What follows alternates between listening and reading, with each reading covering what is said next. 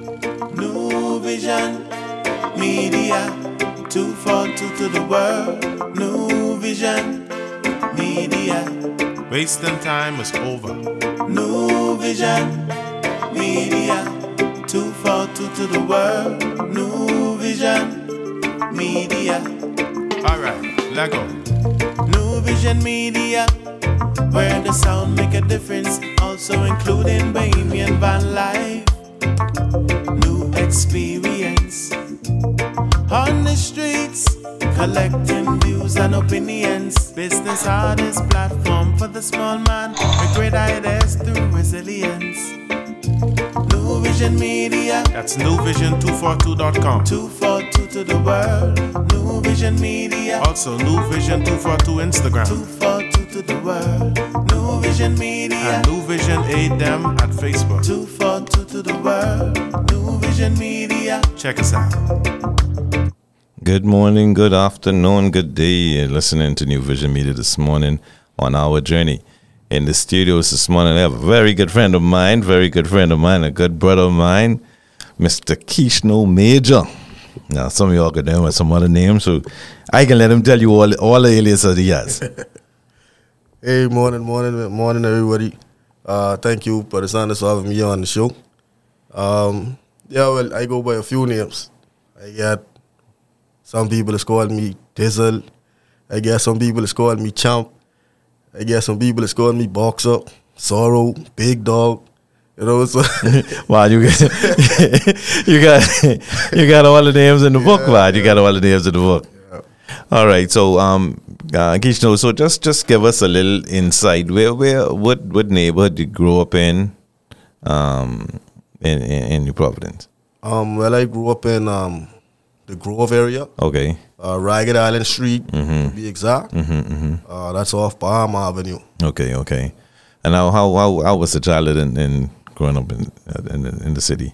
Well, growing up in the Grove community, I was surrounded by a lot of negative influence. So I was taught at a young age that you either a predator or a prey. Right. And the elders that was around me groomed me to be a predator. Right. Because I guess I had elder cousins in the gang, and the cousins' friends, and they wanted to enroll me into that. So one day I could roll with them. Right. So I was taught the way of a predator, the way of a gangster, Right. at an early age. Okay. And so did you venture into gang activities? I did. I did. At a point in my life, I was so deep into the gang activity that I almost lost my life. Wow. More than once. Right. Could you just give us a story on what happened? Well, the gang that I was representing, if you know the Grove area, there's not only one specific gang in that area. Right. The Grove is made up of a lot of numerous different gangs. Right. And at one point, I was cool with all of these guys until I went on the bus and I had on some jewelry. Right. And the guys from the opposite gang surrounded me with cutlass and they robbed me. Wow. So when I went back in the Grove, the guys who was from that gang, I had a problem with them. Right. Even though we was cool, but hey, your guys just robbed me. So it started a war, and it came to a point where, well, the youngest nowadays is called locking, but Right. we say can't slip it. Okay. They called the elders, and the elders came, held me up at gunpoint, shot at us actually. Wow. Held me up at gunpoint, put the gun to my head, and when the gun was to my head, we have heard the story when they say your life flashed before your eyes. Yeah, right. that's true. Right. That's true. That happens for real because it was like I saw white and I got to see everything I did in my life. It's Really? like I already accepted I was gone. Right. And someone screamed, a female screamed in the box, say no. And the person who was holding the gun on me looked back and he decided to just gun butt me in my head and break off running. So Wow. the Lord was with me on that one. And was that the turning point for you to get out of that lifestyle? Or you still continue on? Yeah, to be honest, it was a wake-up call. It Right. was a wake-up call. But at that point in my life, I had no kids. I really had no responsibility, so it was more retaliation for me Right, right. at that point. Okay. Yeah. Did that escalate into anything else? Were you able to were you able just to take it to the next level and that back and forth with the other gangs and stuff like that? Okay, with that situation, it could have escalated easily to something else. Right. But I laid low for a period of time, and the guys was laying low for a period of time. All right. In this period of time, I was laying low and they was laying low. I ended up having my first child. Okay. Okay. How old were you then? I was about 20, 21, Okay. Okay. and I had a daughter. And after I had my daughter, I started to look at life different because I wanted to be there for my child. I Right. wanted to be a father to her. So one night, I decided to walk in the Grove by myself. And apparently, my main enemy decided to walk in the Grove that night as well. Right. Right. And we were friends once. Right. Right. And he approached me and I approached him. We look at each other and we just burst out laughing and say, "Hey, let's kill this man." Yeah. Yeah. You know? That ain't it ain't worth it. It ain't worth it. So what you would say that because you end up having a child that changed your perspective on life? Yeah, it did. Because coming up, my father wasn't there for me the way that I feel like he should have been at that age. Right. Right. And the time that he tried to intervene, I was already so in depth in the streets. It was kind of hard for him to reach out to me. Mind you, I still have lessons that I could remember that my father used to tell me from time to time, but he wasn't around as much as he should have been. So I always had in my mind, if I have children, hey, I want to be there for them at all times. Okay. So once I had my daughter, that changed my outlook on life. And so you transitioned from that mentality of being a part of the gang to becoming a father, trying to provide, be there, and don't be a statistic. Right. So you got out of that. I know you ventured into boxing. Right. How did that happen for you? Well, boxing, I didn't even want to box, to be honest with you. It wasn't something that I just woke up and say, hey, I want to be a boxer. Right. I was more into basketball. Right. You know, I was into basketball. And, but you ain't that tall. You ain't that tall. oh, but I was bad. You was bad. I had no left, but I can take it right all day. You can take it all right all day. I can take it right all day. Right. Yeah. But one of my cousins, Dwight Major, he is also living in the Grove. Okay. And he came to me and he's like, hey, let's go to boxing. Because I was living in the wooden shack with the push-out window. Right. With the stick. Right. So once my window push open with the stick, he can just come and to pull the curtain on the across. side, yeah? Yeah. So he pulled the curtain across, wake me up, hey, boy, let's go by the boxing gym, Ray Minus, and just been on the park. And I said, boy, I don't know boxing, man. This nice, man, please, man, let's go. Right. So I said, anyway, he put on my clothes. We go on to the gym. And instantly, Ray Minus saw something in me. Right. When he asked me to hit the bag and spar with the other guys who was there a long time. Right. And I was standing toe to them. Now, I guess I'm cut up now. Right. I said, I ain't get cut up. Right. But I was standing toe to toe with them. Okay. And he was like, hey, I think you should stick with it. Okay. I think I could do something. How old were you then? Around that time, I was about 18, 19. Okay.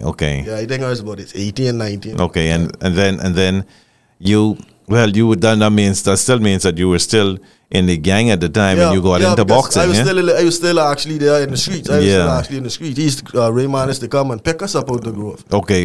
Yeah.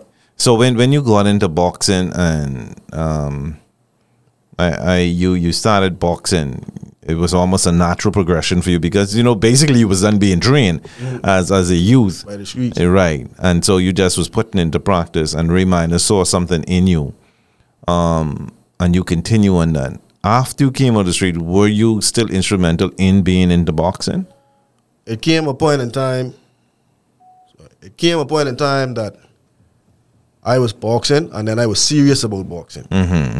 Now, when I got Wellington Miller was the president at that time, and he saw me on the road. He was by a car rental place. He was getting some stuff. Right. And he's like, hey, man, Keish, I need you to get serious with the gym. I need to get serious. You was the number one heavyweight. To get back in shape and get ready. And I was like, man, listen, I got to try and make money. This ain't paying me right now. And I can't. I have to try to do something to make money. And Okay. the things that I was doing to make money was in the street. Right. Selling weed and stuff like that. So he said, man, listen to me. Do this for me, and I can make sure you're straight. And he pull out a check back out his pocket, and he write a check for $500, and he's like, that's an incentive. That's the incentive right there. Back in the gym. Right, I was like, all right, let's go. Right. You know, and at that point is when I really, really put the street on the side. Okay. How old were you then I at was that point? about 23. 23. Yeah, All right. 23, 24. So after you got serious and get back into the gym, seriously, how far did it take you? All around the world. All around the world. All around the world. Like places I never dream of going. Places like Malaysia, Azerbaijan, Baku. That's in Europe. Right. Where there's be bombing and stuff like that. Right. And, The real streets. the real streets. Yeah. The suicide bombers and stuff. Yeah. Yeah. Cuba, Canada, Right. Jamaica, Trinidad. Like I've been all over the world. Okay. off of boxing. So because the lifestyle that you was living, first it almost took your life. Yeah. It took somebody to take you out of the street completely by showing you what was possible.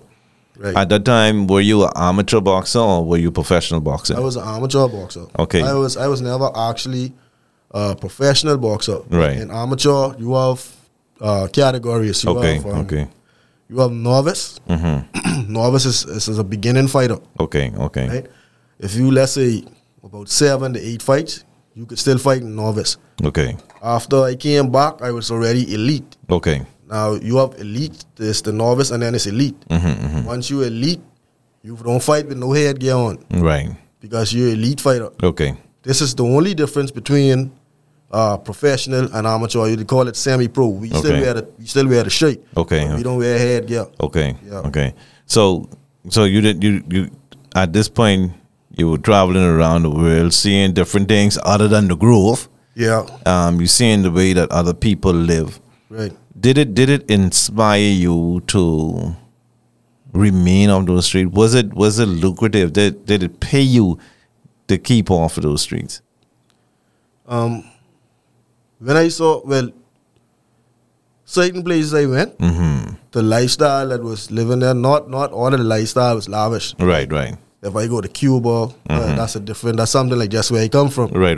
But when we go to places like Malaysia and Canada and stuff, and you see the lifestyle, the big buildings and the big lights and the big houses and the big, it's like, from then I was in my mind like, hey, that's what I want. Right. That's what I want. I always wanted to be a family person, a family man, and just have a big house, man. And I seen that lifestyle over there, so that inspired me to go harder. So because one of the things is, while you was in the streets, you were never arrested. No. You never pick up no charges. You were never convicted. Well, I was never convicted. Right. But I was arrested a lot of times in the streets. I never was convicted. And so that didn't narrow your future to, once you convicted of a certain crime, say in this country, you cannot travel. Right. So in essence, boxing took you and saved you from the streets in a sense, so that you can go and see something greater than the Grove community or greater than the country that you were residing in, and it gives you the perspective on, listen, there's something that I need to do with my life and be more productive. Right. And so after you traveled, what was your record as a semi? But you was call it semi-pro. Semi-pro. My record was I had about over 100 fights. Wow. And about 6 to 7 losses. Right. Yeah, and so you're trying to tell me you win 93 fights? Yeah, man, I was that bad. You was that bad. Why didn't you go pro? A lot of people ask me that question. Right. It just wasn't something I was interested in. Right. My vision and my goal in boxing was to actually go to the Olympics. Right. And win an Olympic gold medal. Okay. And be compensated for that, and then go into coaching. Okay. Because it came a point that in my boxing career, I went to the president at the time, Mr. Wellington Mill, and I told him, hey, well, I think this could be my last year after I try to qualify for the Olympics. Okay. If I don't make that, I won't go into coaching. Right. You know, I need you to start preparing me, for certificates and stuff like that.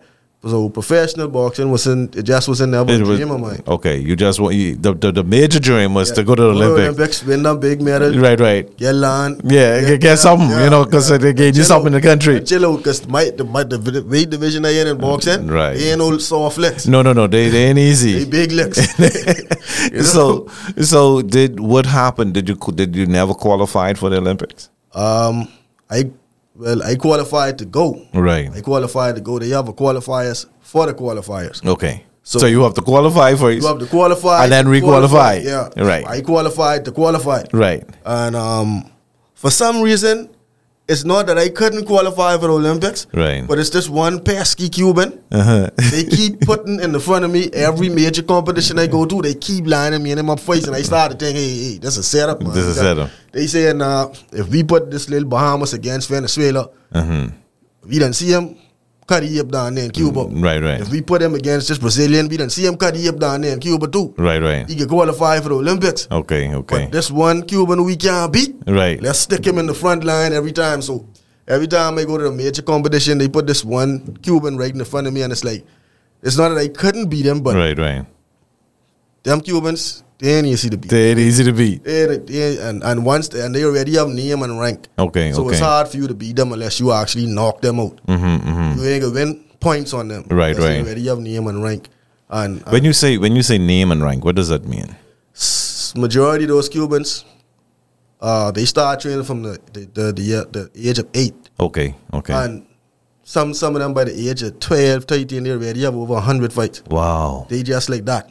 Wow. And they qualify for the Olympics easy. They already been there a couple times. So you, a newcomer, coming in against a 2-time Olympic world champion, whatever, you can't beat him on points. You got to knock him out. Yeah, the judges ain't gonna give you a close fight. Would it be because they have a system of training is much different than what we here experience in the country? Yes, and that's their advantage. Cubans, they train all day. Right, and they get paid. Well, they don't get paid. They are in a school. Okay. Right? They get fed.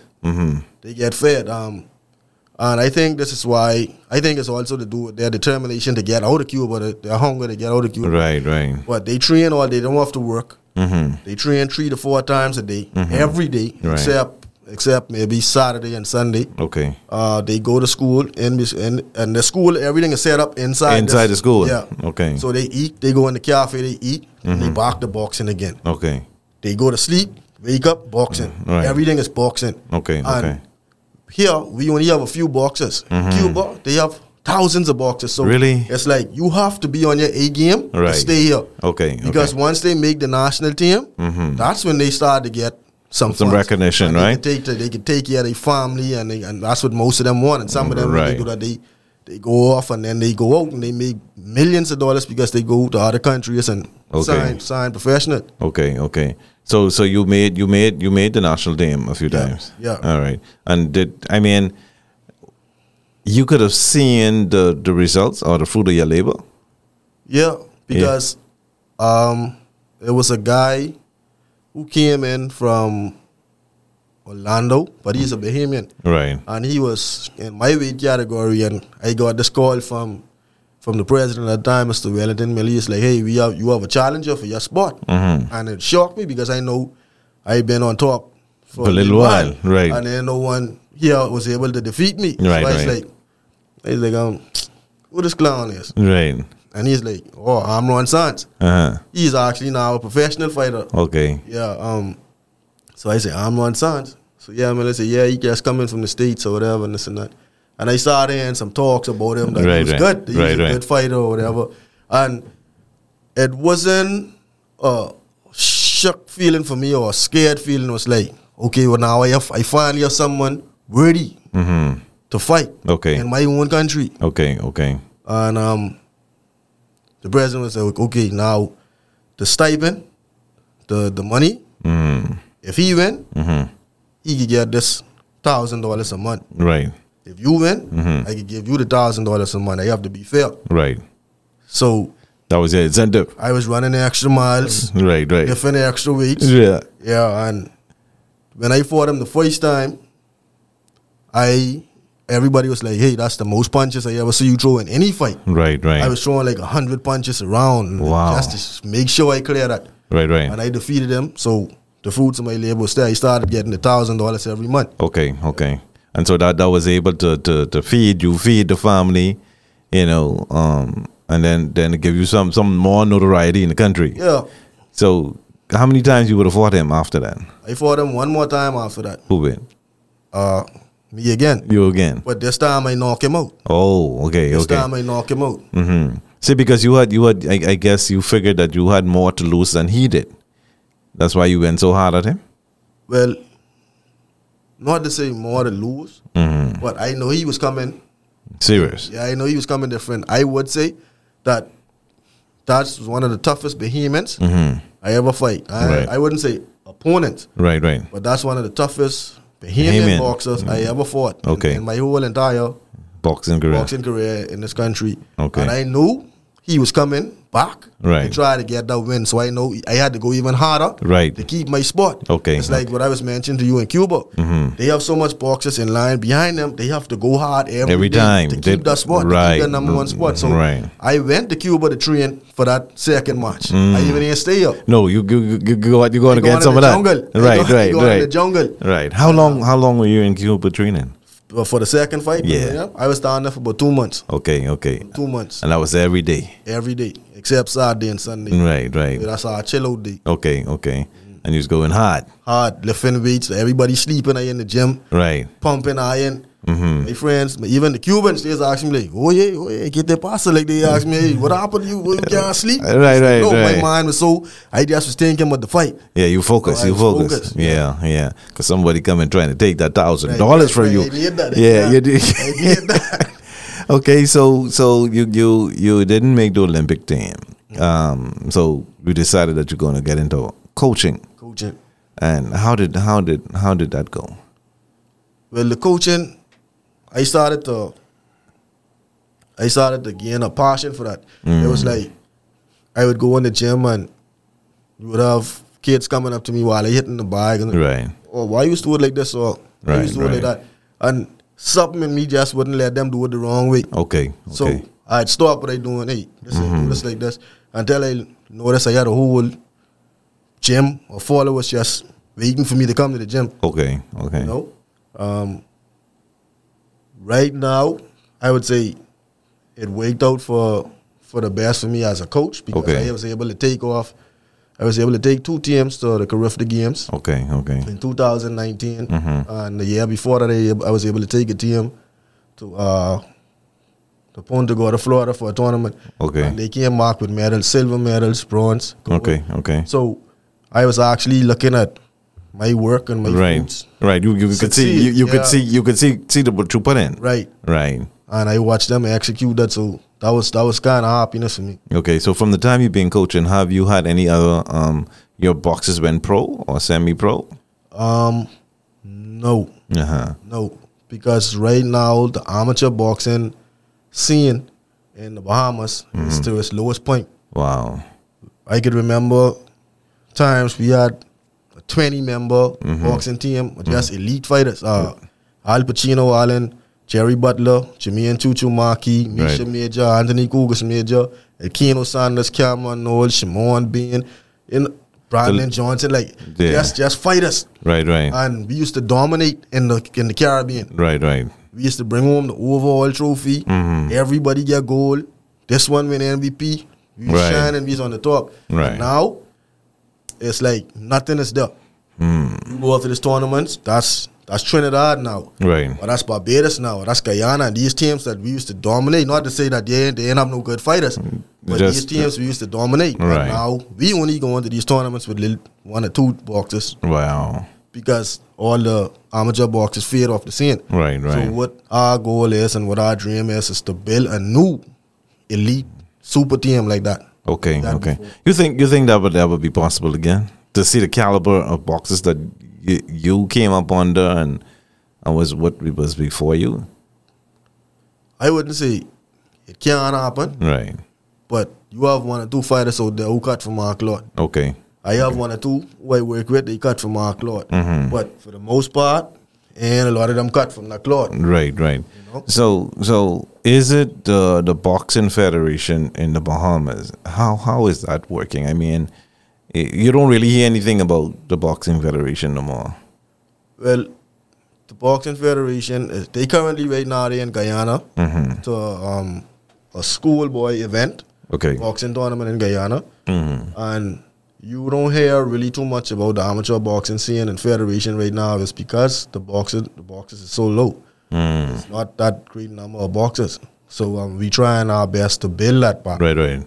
Is there plans in the motion like to see if you could get some of these guys from in the schools, from primary school? Because I mean, you from the streets, right? And you should understand that if you could reach them at an early age. But one of the things is that so many young men are so hungry. When I say hungry, they're hungry for one knowledge. They need money. You know, sometime in their family, they're the only person they're hustling. Is there any plans that is put in motion to see if we could rescue some of these men? And then is there a stipend ability, or is there a way that they can at least receive a few dollars to take home, training, and even if they win one little fight or something like that? Right now, with the Boxing Federation, Right. I don't think so. You don't With think the so? stipend and the funds and stuff like that, because where boxing has been done so long, Right. it's nothing really pumping into it no more. Wow. The schools, there's been talk about that Okay. amongst the coaches. Mm-hmm. We mentioned it to the current president, Mr. Vincent Strawn, Okay. and it would need a lot of financial aid to happen. Where's the Ministry of Youth and Sports at this point? They're not involved in the system of boxing. They are, but to a certain extent. Mm-hmm. To a certain extent, There's no allocation for money for amateur boxing from the government. they have a budget, but I can't tell you how much the budget is. Right. And they can't say how much the budget could cover. Right. But I know the budget probably wouldn't be able to say give each boxer or someone a stipend. Okay. How many boxing clubs are here in the country that you know of? We have about 4 to 5. We have the Southside Marlins, which is run by Kayla Johnson and Torino Johnson. Okay. You have the Bangers Boxing Club, that's run by Al Pacino Allen. Okay. You have Ron and the Strikers Boxing Club. Okay. You have Misha Major Pierre Boxing Club, and then you have my boxing club, which is Aftershock Boxing Club. Oh, right. Yeah. And you have some boxers from the island and Okay. you know, some boxing teams. Now, out of all those names, I am familiar with 4 of those names, and they were from your set. Yeah. You mentioned Misha Major. That's a family member of yours. Right, that's my cousin. Okay, so he got into boxing. You got into boxing. Then you have Torino Johnson. Which is also my cousin. Yeah, really. All right. So I know Torino. Is he still active in pro fighting? He's still active in the pro fighting. Right. But I think right now he's trying to do something with his. He's trying to do a promotion company. Okay. For professional fighting. Okay. He's trying to get his company off the ground. I don't know if he have any fights coming up in the future. I think he mentioned to me that he had one. Okay. But he wasn't sure. But I think he want to do more fights. Okay. And then you mentioned the lady. What's her name? Kayla Johnson. That's his sister. That's it. So the whole family. Yeah, it's like a Y'all like a bloodline. y'all are the only family that keeping amateur boxing going in the country. Then, Right. basically, in like I should say in New Providence, really. Right. Any clubs out of Grand Bahama that you know of? No, not off the top. None of the top. Wow. And so it's like almost like a family fair. So it's like now y'all get family stock against family to see who get the most bragging rights. Has it been in recent time? You know, we just coming out of COVID. Has it been any promotions put on between the boxing clubs?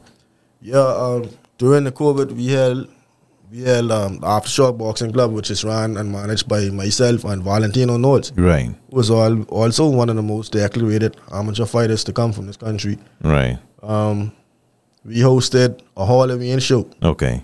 and it was named Heroes versus Villains. Okay. Okay. So yeah, so it's like we had the concept of, okay, one team will be the bad guys, right. the next team will be the good guys for Right. Halloween thing, and we invited Misha Major Pain Boxing Club. We invited Kayla from the South Side Marlins. We invited Strikers. We invited basically all the boxing clubs. Okay. Okay.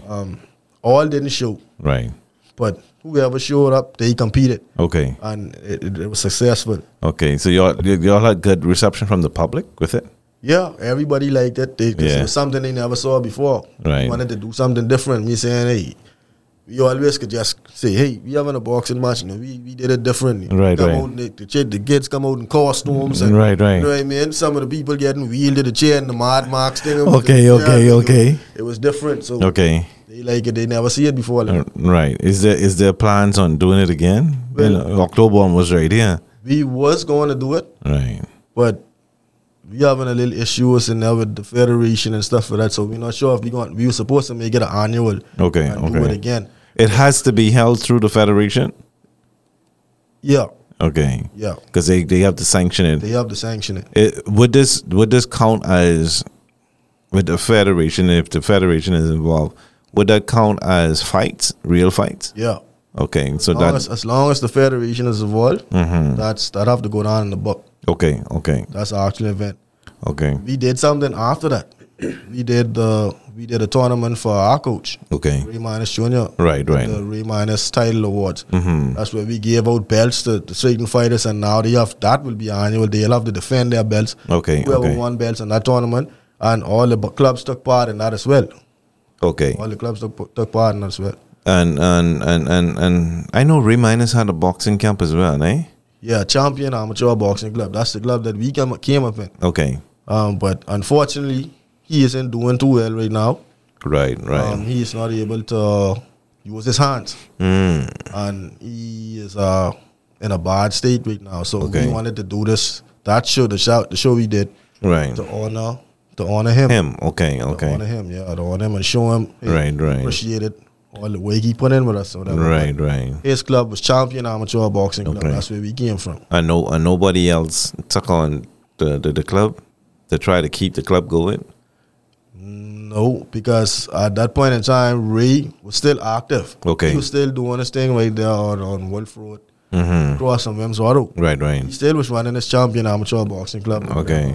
He had one more fighter that he produced that came from there. That's one of the top amateur right now, Lennox Boys. Okay. That was his last protege. Okay.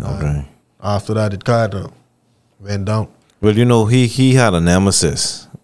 We considered him his nemesis, Quincy Pratt. Yeah, where's Quincy Pratt? Quincy Pratt is still active in boxing. Okay. I speak to Quincy Pratt just about every day. Okay. He has, I don't know what his club name, but he said he want to do something down in the community down in Foxhill. Okay.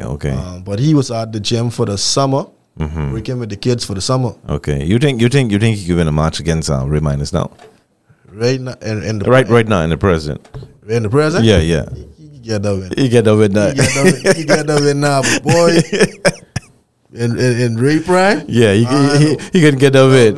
No, boy. Listen, me as a young boy, I watched them two go at it at least about 4 or 5 times, and man, Quincy got that was his Achilles heel, man. He could have never beat Ray. I don't know why. At one point, it almost looked like I think it was like almost a second to the last fight that they had. Like he almost win that fight, but I don't know what happened with Quincy, man. Ray just is tricky like that. Yeah. He get them tricks. Right. And so where do you see boxing going right now? Right now, I think we could bring boxing back to the number one spot. Okay. I think we could, if we have a lot more corporate sponsors Right. that will invest into these youths, I think it could go very far. Did you guys as coaches, or you men as coaches, have you approach corporate Bahamas, like different entities, like these big people. You get Sabas and the boys, you get Flowers and the boys, and you have Rupert and the boys. All these big entities are taking millions. Them standard eye people, Have anybody, Atlantis, Bahama, has anybody say, listen, let's see if we could get major sponsors to sponsor the sport of boxing, to even get a proper gym, a proper, if you right out there by the sports center where you are, you could see a big, pretty baseball stadium being built. Right. Across the street, you have the National Stadium. I mean, boxing, when you go back and you look at boxers like Elijah Obed, Ray Minus, Quincy Pratt, Misha Major, what's the gentleman name now? He's a professional boxer. He was sponsored by Nygaard. I can't remember. Torino Johnson. I saw him the other day. He was still running and jogging and still fit. I saw him running down in the Carmichael Road area. So have you or the coaches say let's form a network outside of the federation and see if we could get them to sponsor the clubs? Well, we haven't formed anything outside of the federation. Right. It's been talks about it, but it's never actually happened. Right. It's never actually happened because when it comes to dedication and it comes to persistence, not everyone on the same page. Okay. So you will have, let's say, me and Valentino all in right. something, and we need everybody to come on board so we can make it happen. And then this person have this excuse, that person have that excuse. So the last two shows that happened, me and Valentino Knowles put those shows on ourselves. Wow. We had a few people that came in and then like Y-Cares and Alcaboose Water. Okay. Shawwin and one or two other people who just put a little helping hand. Right. Assist us with a few things. But we basically put the plan, the idea, and put it into motion. Right. And did it ourselves. No, but y'all didn't approach the government at the time on it? We did. We did on certain things. Okay. Like equipment for the gym. Okay. Trying to modernize the gym. Okay. So y'all got that going. Well, we haven't got the responses yet for that. But they are working along with us. Okay. So we're just hoping that everything goes according to plan and people is be busy. Right. And for these things to happen, you have to be on them. You have to be on them. So like I said, we just keeping our fingers crossed and hoping that they come through. Come through and assist us. Okay. So if it's one thing that you can see that could help boxers in this country, or to return boxing back to its former glory, what that would be? Support from the parents. Because I can remember times I was slacking off and my father used to come or my mother used to come and hey, get up. You think you going out there and go to the gym. Right. Let's go to the gym. So I feel like if the parents really push behind these boys too, hey, something could happen. Okay. And I mean, we know that boxing ain't the safest sport. Right. How do you guys as coaches assure parents that listen, this could be a good thing for your kids to get involved in, whether it's female or male? Okay, a lot of people think boxing is just coming in the ring, savage fighting, punching, and boxing is a technique. Right. Boxing is an art. We don't allow boxers to even go in the ring until them after a month. Okay. When they have learned the proper technique, when they learn how to protect themselves. So you wouldn't have a fighter coming into the gym and we just throw them in the gym with another fighter who been there a couple days or a couple weeks and they just get injured or get damaged. We teach you how to protect yourself. Right. We teach you how to defend yourself. And when you do go in the ring, you go in with another just like you. Right. Which is the novice category. They tell you go in with another novice, either who had no fights at all, just like you. Right. Or one. Right. And because one you ain't really saying that yet. No. You still You're still a novice. You still guess it, yeah. Still novice. So that's how we do it. We try, and they have to be the right weight. Okay. So we ain't gonna put 165 pounds against 130 pounds. Right. We ain't, with each one, obviously the 165 Each one is some heavier blows. Heavier blows. Right. So we try to do Hopefully. professional. Hopefully. Yeah, hopefully. But we try to be as professional as possible with it. Okay. All right. Let's segue a little bit from boxing. I know you got into some music. Yeah. You started to do some music. From time to time you would have sent me some music that you would have been doing. How is that coming on? Well, I haven't done music in a while. Right. I haven't done music in a while. I wouldn't say I lost my passion for it. Right. But all right, the majority of the music I made, Right. it was something behind it. Okay. It ain't like I just go on the studio and say, hey, let me sing this. Right. It was something behind it. Right. All the time it wasn't something good. Right. And sometimes it was something positive that motivated me to write the song. Right. But that's how I am with music. It have to be something that drive you, right. push me to do it. Right. I just go and just write a song. Okay. And even now, at this age and the movements I'm making now, I can't go in the studio and say, hey, pick up my gun and shoot you in your face and this and that. Right, I can't right. make that, that kind of music no more. Right. It ain't in me to make that kind of music no Right. more. I can tell you where I come from in my music. Right. I can tell you how I get out of it. I Okay. can tell you things what happen. Right. But I can't go there and Right. promote something that I trying to go against, that I against. Because you have evolved. Right. Yeah. And then I have a bunch of young boys looking up Up to me. you. So if I go and I telling you one thing and then you hear me bring out some music, say shoot him in the face. Yeah. How I look. Yeah. A hypocrite. Yeah. You're a hypocrite. And I have friends that just reach out to me every day. Say, oh, I want you doing this track with me. They say, let me hear the track. Right. They hear the track. Oh, murder on my mind. Murder. I say, hey, I can't do that. Right. I don't pass a stage in my life. I can't do that. All right, and so okay, so music, it got to be the right music for you. Yeah. I ain't trying to say I was no saint to say Right. like I wouldn't go on a track, but I ain't gonna go on no track if it talking stupidness. Right. If you making sense, I can come on that and I can talk something with you. Like, Right. I ain't coming on the thing. I'm like a gospel singer. Right. But I ain't coming on there talking No. thing I'm made up. Yeah, You know because what I'm saying? you know in our country, that seems to be the new trend. If you ain't singing but guns, one time it used to be if you ain't singing but women, but now these fellas, it's only about just the street life. And how much body you should get? Yeah, and some of them don't even know nothing but the street. No. You know, they can't even spell the word street. You know, it's more about view shares and likes. Fashion. That is what they're looking for.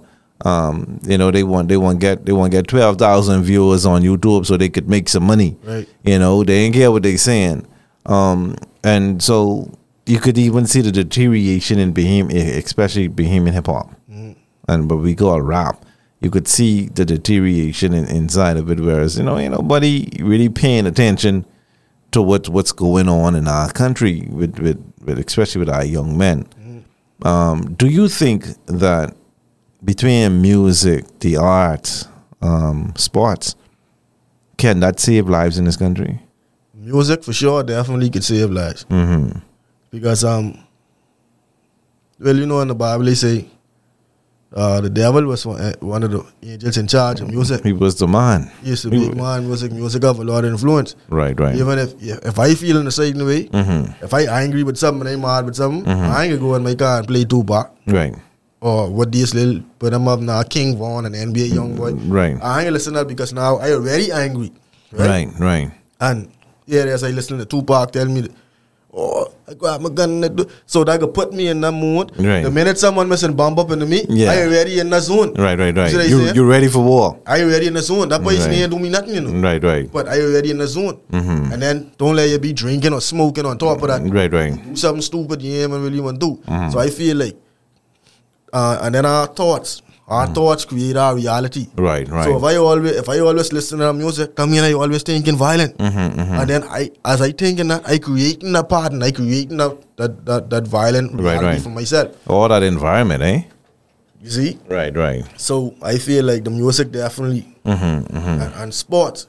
It's a way that they would have something not to do and instead of having idle At the time. right. You know what I mean? Well, I know, I can talk some of your business now, though.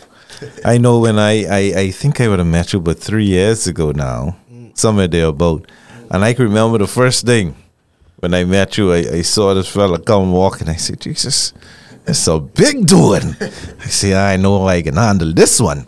You know, you wanted to join the Masonic Order. You came, and then you said your name, and your name just sound familiar to me. I think I turned to the person who was in charge of the organ and our lodge at the time, because I was in charge of the organization. And I say, boy, that's the fella, he's a boxer, boy. And then I asked you, and you say, yeah, and I gave you the nickname Boxer. And I think that stuck. That I sometimes I don't even remember your real name. And you brought a different sense of when you came, you had a different aura. You know, I can remember one time you sent me a song that you wrote. I don't know if you remember the song that you sent me. Yeah. It was talking about some pyramids and yeah. And I was not amused but amazed. I was like, boy, you don't know what people possess or what they can do. Right. And you got involved in the organization. You invite me around to your club. You know, I think I came once. You start calling me granddaddy. You know, I ain't call the right name. So everybody was like looking like, you know, this was he granddaddy for joy or whatever. So and so I have a sense of what you all be doing, and I could see the passion and the drive. I mean, for you in particular, because I didn't get to meet the other gentlemen. But I saw that you were training some other young men. It was like 6 or 7 of them. And then one was like big as me, younger fella. But he was tall. I think you'd call him Giant. Yeah. Where is Giant? Giant right now, probably by McDonald's. I say probably. Giant probably by McDonald's right now. Right. But his situation is his work. His work he's working a lot of double shifts and stuff like that. So he wasn't able to keep up. And you think he was big then. You get to see him now. He passed through one the other day and he come and get you little way go. Right. Because he like about 6'4", 6'5", yeah. And he was like over 300 pounds. He's a big guy. And he even big. I tell you, I remember one time, me and him going to McDonald's, and I didn't tell him I wanted no McDonald's and none. He said, go to you tell him McDonald's or whatever. And he's on the line. He said, let me get a Big Mac, a large fries, let me get a quarter pounder, a 10-piece nuggets, and the next small fries or something like that. So I say, well, he must see order something. For you do it. Right. Yeah. So after he ordered, he said, oh, you want something? Well, sometimes we do some things because we're young. Yeah. We're young. The body could do it. Or the body could handle it. In the sense of training, I know that you do fitness as well. Yeah. Because I saw you had some other people who were there for fitness. That's what I really came for. Right. But like COVID came about and things started to spiral out. How is the fitness aspect coming on? Well, the fitness part of it is not as tough as actual training actual boxes. Right. Because could have fooled me. That was the lightweight you were scared to do. That was a lightweight. That was the lightweight you were scared to I think I just too old. That's the lightweight. But like I give you a routine. Right. Go to your routine. Right. And as I switch up these routines, you start to get the results you want. Now, if you tell me a specific area you want to target, right. I give you exercises that will target that area. And it's more straightforward than actually having to teach a boxer how to stand. Okay. How to fix your hand. How to rotate your hand when you punch. So it takes a lot of work. A lot of people think it's easy, but it ain't. You know what I mean? So you're not only a boxing coach, you're a fitness coach. As well. Okay, and so you can help people on their fitness journey. Right. You can help them if they want it as a career. Right. But you incorporate both. All right. Instead, even in the fitness, Right. you still get You get a little touch of bit, boxing. yeah. Yeah. And so you let your fitness people spar with other people, or they spar. If they want to, Right. If they want to, some of them must get a little froggy and where they been around a little on this. Let me go in the ring. Yeah. They get touched once or twice. They ain't messing with that no more. You come out after that. Right. All right. And so what is the plans for the future? What we would like to do, like I said earlier, we would like to build a new amateur boxing team.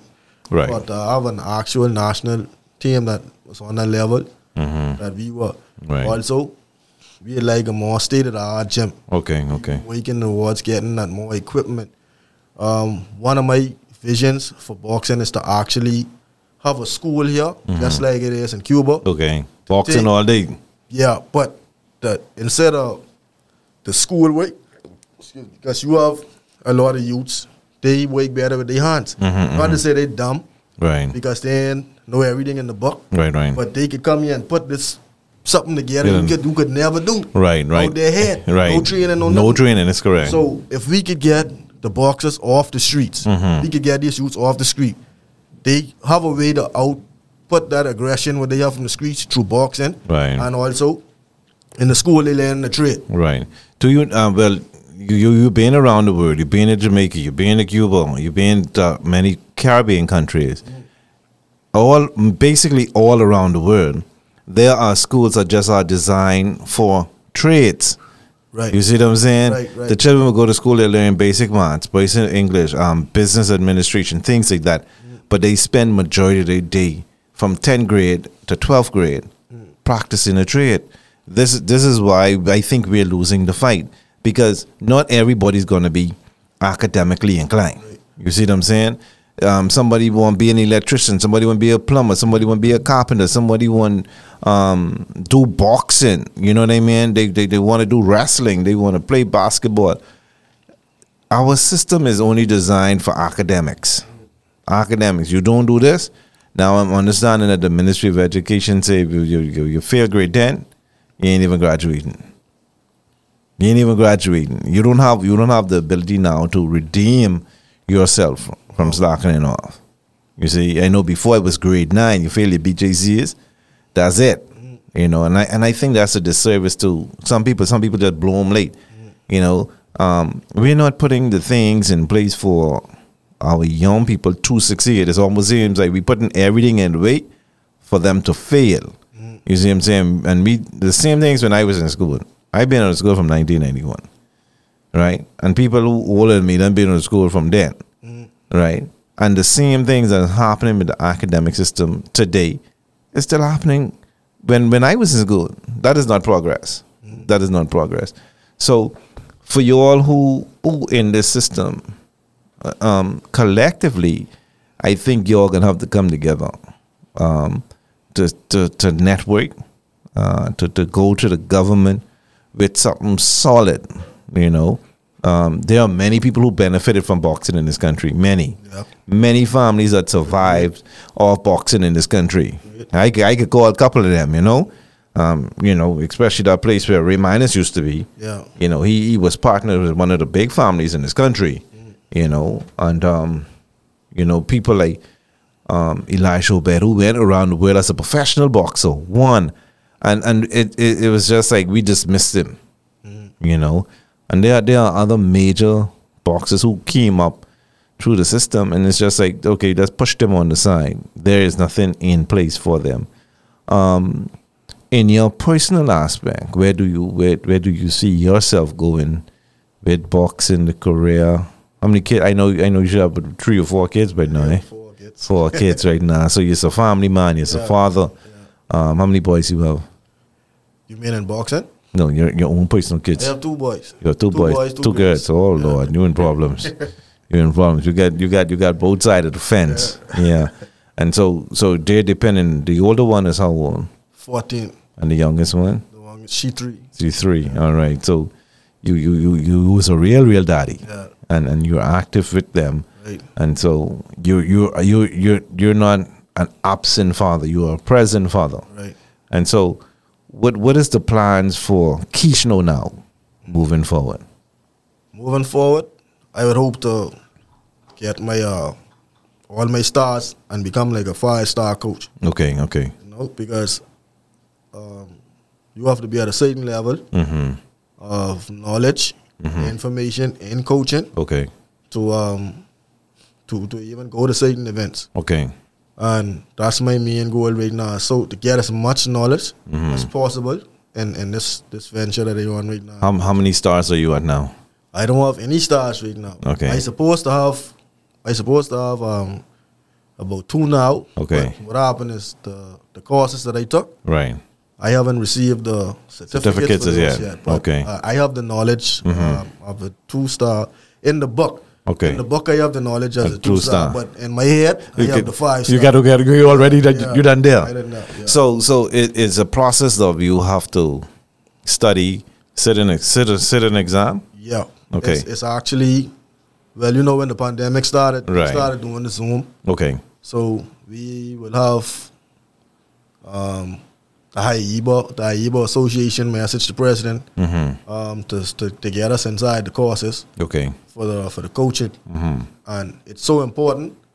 What I try to do now to have my boxers educated as well, I ask for, let's say, 1 or 2 of them Okay. to be submitted. Okay. So they could come inside the So course so as you well. you train trainers. Right. Okay. Facts. I sometimes even in the gym I say, hey, the ones who I see get the hair on their body say, Right. you lead the class today. I can watch. Okay. And if they make a mistake, I just say, hey, not like that.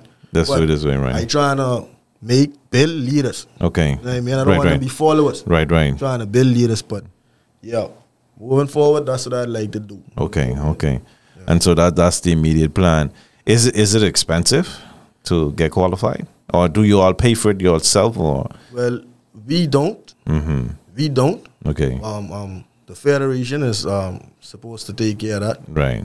But I don't know, it's because we wasn't traveling doing these courses that it wasn't as expensive, because Valentino knows when he did his course, the pandemic wasn't nowhere near around. He had to fly to Hungary. Wow. He had to fly to Hungary.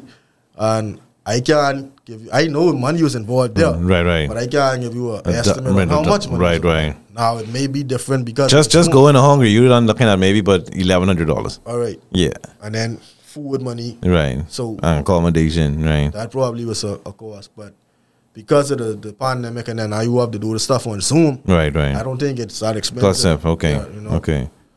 All right. So that's the immediate plan for boxing. As a father, what do you got for kids? Well, you know, I just sit down with my children yesterday Right. inside the barber, and I asked each of them. I said, my eldest son Kaylis, I say, Kaylis, what you want to be when you grow up? I ask him this all the time, but I want Right. to see if it switched. Right. He say he want to be a doctor or a professional basketball player. Right. I say, so what with boxing? I say, you like basketball more than boxing? He say, yeah, daddy. He say, Yeah. I say, that ain't cool. Yeah. I say, Zion, that's my youngest son. Zion, what you want to be? Him all the time. I want to be a police. You want to be a police? And guess what? He always have a shaking his pants. Always. He in the yard, shaking the pants. He dressed. He ready dressed for work. police. Yeah. Yeah. And my eldest daughter, Athena, she wants to be a veterinarian. Okay. She Okay. like Animals. Yeah, Okay. she That's like good. animals. That's She good. like animals. But my main focus is to just play something and have something in place that my children don't have to struggle like how I had to. Right. At least if I could give them a jump in life. Right. You know what I mean? Something to fall on if they go in hard times, something there, like, you know, something for them to have that they wouldn't have to go through what I going through. Well, you know, a lot of people who subscribe to the Bible says in the Bible says a father would make room or make provisions for his children or leave an inheritance for his children. One of the things that where we miss as parents or as men, one of the greatest investments that you can make is life insurance. Life insurance. That is how other people inherit generational wealth. We believe that life insurance for us, it ain't for us, because when you dead, it goes to the people that you leave it for, and that's what we call transfer of wealth. That if you have life insurance, you have $250,000 in a life insurance at your age, you only can pay like maybe $130 a month. You know, you pass away, God forbid. You times up by 4. You have 4 kids. Each one of them get what? $50,000. You see what I'm saying? That's a jump. And that is how the other races do it. They pass on generational wealth through insurance. I didn't even know that. Yeah, so I that's giving you some life lessons, you know. Yeah, man. So if you don't have life insurance, get the life insurance, you know. Stick with it. It might seem hard. Get life insurance for your children. You know, God forbid, something might happen to them. But that is how you continue to send your generation in the future with monies. You know, we ain't going to be here forever. You know, and whilst we here, we have to do what we supposed to do and leave our legacy. And obviously, you are leaving a legacy behind. And I know you have some other sons and daughters out there who you training, so they looking up to you. Right. You know, so the last question I would ask you for the day is, if there's one thing that you can change from your past, what would that have been? This a pass, you know. This a pass. Yeah. I just talked about the start of the day. The way I used to spend my money, Right. manage my money. I caught a case as a juvenile, and the place where I was working at the time, I was making a lot of money, Right. and I used to just spend my money lavishly on clothes and jewelry and Right. shoes and tennis. And when I catch the case, the lawyer, she was a family friend. Right. She's like, Keishno, you realize how much money you making right now? She said, you making more than some people who have degrees and stuff like that right now. Wow. She said, take your money and put your money in the Teachers Credit Union. Right. And save your money. Right. And stop doing foolishness. Mm-hmm. And I never do it. Wow. Up to this day, I never do it. So that would be one of the major things. That would be one of the things, because I probably would have been more financially set. Right. now. Mm-hmm. And my children, like, you know what I mean? My Right, children right. would have probably been more financially set with if I did do it from way back Then to now. To now. Yeah. But you know, you still got a whole life ahead of you. You know, so it ain't never too late. If you save $10, that's $10 saved. Right. You know, and if you save $10 a week, that's $40 a month. When you times up by 52 weeks, you could do the month. That's $520. Right. You see what I'm saying? That's how I calculate things. What I could afford to put away. You know, if I want to buy something, I don't buy it outright. I just save towards it. You see what I'm saying? Lay away. That's how them white people is doing. You know, they lay away everything, and then when they ready for it, ain't nobody know how you get it. Ain't nobody concerned. Right. You see what I'm saying? I have it. You know what I mean? But it was indeed my pleasure to sit down here this afternoon with you to talk about your life journey, where you see the sport of boxing going. Hopefully one day we could get the Boxing Federation or some more coaches in the studio. I can leave that to you to set that up. Yeah, you can do that. Yeah, man, they could come through. Just tell me the date and time. We could put that together so we could talk to some boxers. Right. You know, even people who in boxing now. You know, Right. because we gotta change the script of this game. We losing the fight. Honestly, we losing the fight to the streets, to this violence that's going on in this country. Right. And all I just want to say, continue to be positive, keep pushing. You know, and things will turn around eventually. Thanks, man. All right, so tell the people how they could find you if they're interested in fitness or they're interested in bringing their kids for boxing. Let them know how they can find you. Well, you could reach out to me on Facebook, the Aftershock Boxing 242 Fitness Gym. You could see me on Instagram, same thing, Aftershock Boxing. It's 2 Aftershock Boxing pages. One is run by Valentino Knowles and one is run by myself. But if you reach out to anyone else, you will still get the same result because we work together. Okay. Yeah. Any telephone number? Yeah, you could contact me at 437-8117. Say it one more time for them. 437-8117. All right, people, there you have it. Big Bad Keishno Major. And that's my brother, aka the boxer. So y'all be safe and thank you for tuning in today. Continue to follow us on newvision242.com, New Vision on Facebook, ADM, and New Vision on Instagram. Peace. New Vision Media, 242 to the world. New Vision. Vision Media. Wasting time is over. New Vision Media.